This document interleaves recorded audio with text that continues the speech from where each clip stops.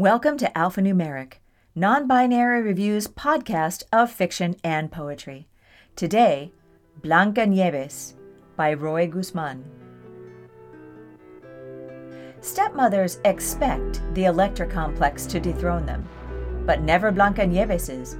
She produced for herself a mechanical penis, paraded it in front of the Bundespolizei, suctioned out the eyes of the envious men with her limbs of a Vishnu, circumcised the chaos of the townswomen's vaginas with a mass-produced mandible. "My queen, you are the baddest bitch," her possessed mirror professed to her every time she opened the fridge for comfort. She would rap with the agility of an Eminem, wordplay like a Nicki Minaj, and fall asleep as Kanye sleeps after a concert. Putting a tentacle of her gear inside her mouth, she remembered to recharge the batteries of her auto-tuned menstruation for traditionalism. "You won't be in top form in a few years," the mirror said one day after Blancanieves' stepmother came back from a Beyoncé concert.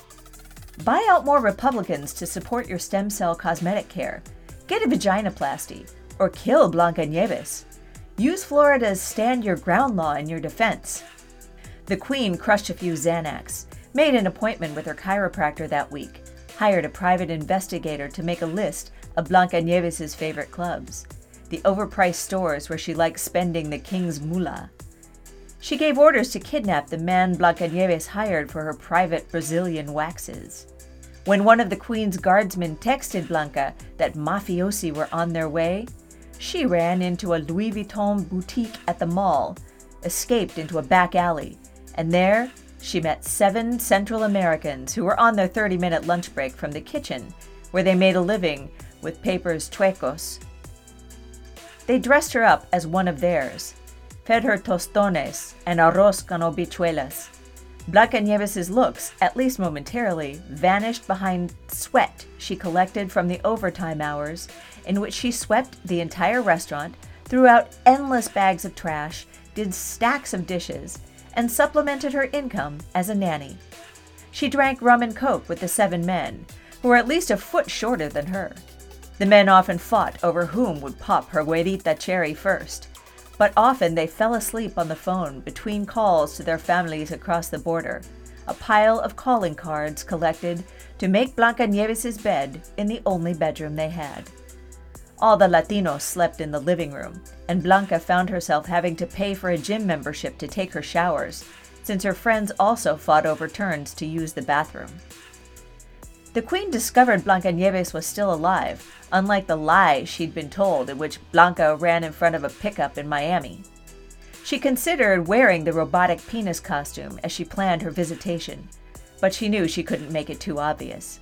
Instead, she dressed up as a Jehovah's Witness, trained on humility with a theater coach, and studied the scriptures online. Blancanieves' roommates were at work when she heard a knock on the door, but since she'd been trained to be their spokesperson in case La Migra showed up, she hastened to open the door, her perfect English putting to rest any signs they'd all gone into hiding. The queen told Blanca she was bringing the Lord's word. B failed to recognize her. She offered Blanca a few pamphlets she stole from a preacher outside a supermarket, and Blanca felt so guilty for running away from home, she started to sob on the queen's recently dry-cleaned suit, and they both turned to the TV to watch a Spanish courtroom show. Surprised with Blanca's newly honed cooking skills, which Blanca confirmed with her microwave potage, the queen asked to use the restroom. She needed to check that her suit wasn't ruined or her flawless skin subverted under her makeup. She summoned the voice from the bathroom mirror, who then played a vine of how Blancanieves' future would play out perfectly, like a Reese Witherspoon romantic flick, but with Kristen Stewart playing the lead role, sending the queen on a diatribe, only overpowered by Blancanieves' shriek in the living room. When the queen reached Blancanieves, Blanca had fainted over a page discussing in detail the 144,000 that shall be saved. If there was a subject Blanca was exaggeratedly terrible at, 'twas math. Because it sounded like a big number, she couldn't contain the emotional baggage she'd been posting up to that point on Facebook. The queen was terrible at checking other people's pulses, so she walked away to avoid being bothered, assuming Blancanieves dead from an infarction. Apples don't make it to this part of the story. They're overpriced. And princes won't show up to the hood unless there's game to pick up or drop off, or a bag of weed to secure. As soon as the Magnificent Seven found Blanca seemingly without a pulse on the hard floor, they called a brujera to revive her. The brujera said that Blancanieves had suffered a concussion and that a trip to the state hospital would suffice. Blancanieves recuperated, but the queen never recovered from the lawsuits that came after her for impersonating a Jehovah's Witness or for refusing to pay the private detectives for their services. At the hearing, Blancanieves brought charges against the queen for emotional distress and was paid a large sum. She used the money to pay an attorney to procure her 7 friends' green cards. All this time, Blanca had picked up Spanish and a few criollo recipes. She used her charm to establish her own restaurant chain.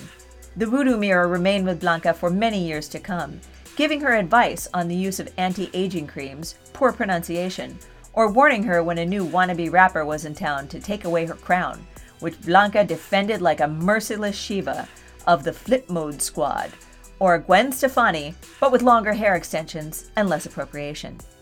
7 agents by her side to protect her from all the copyright lawsuits that would soon head her way. This has been Blancanieves by Roy Guzman, read for you by Lisa Quintana. Our music was 4 Minutes of Memories by Artem Chunyev, provided by Pixabay.com.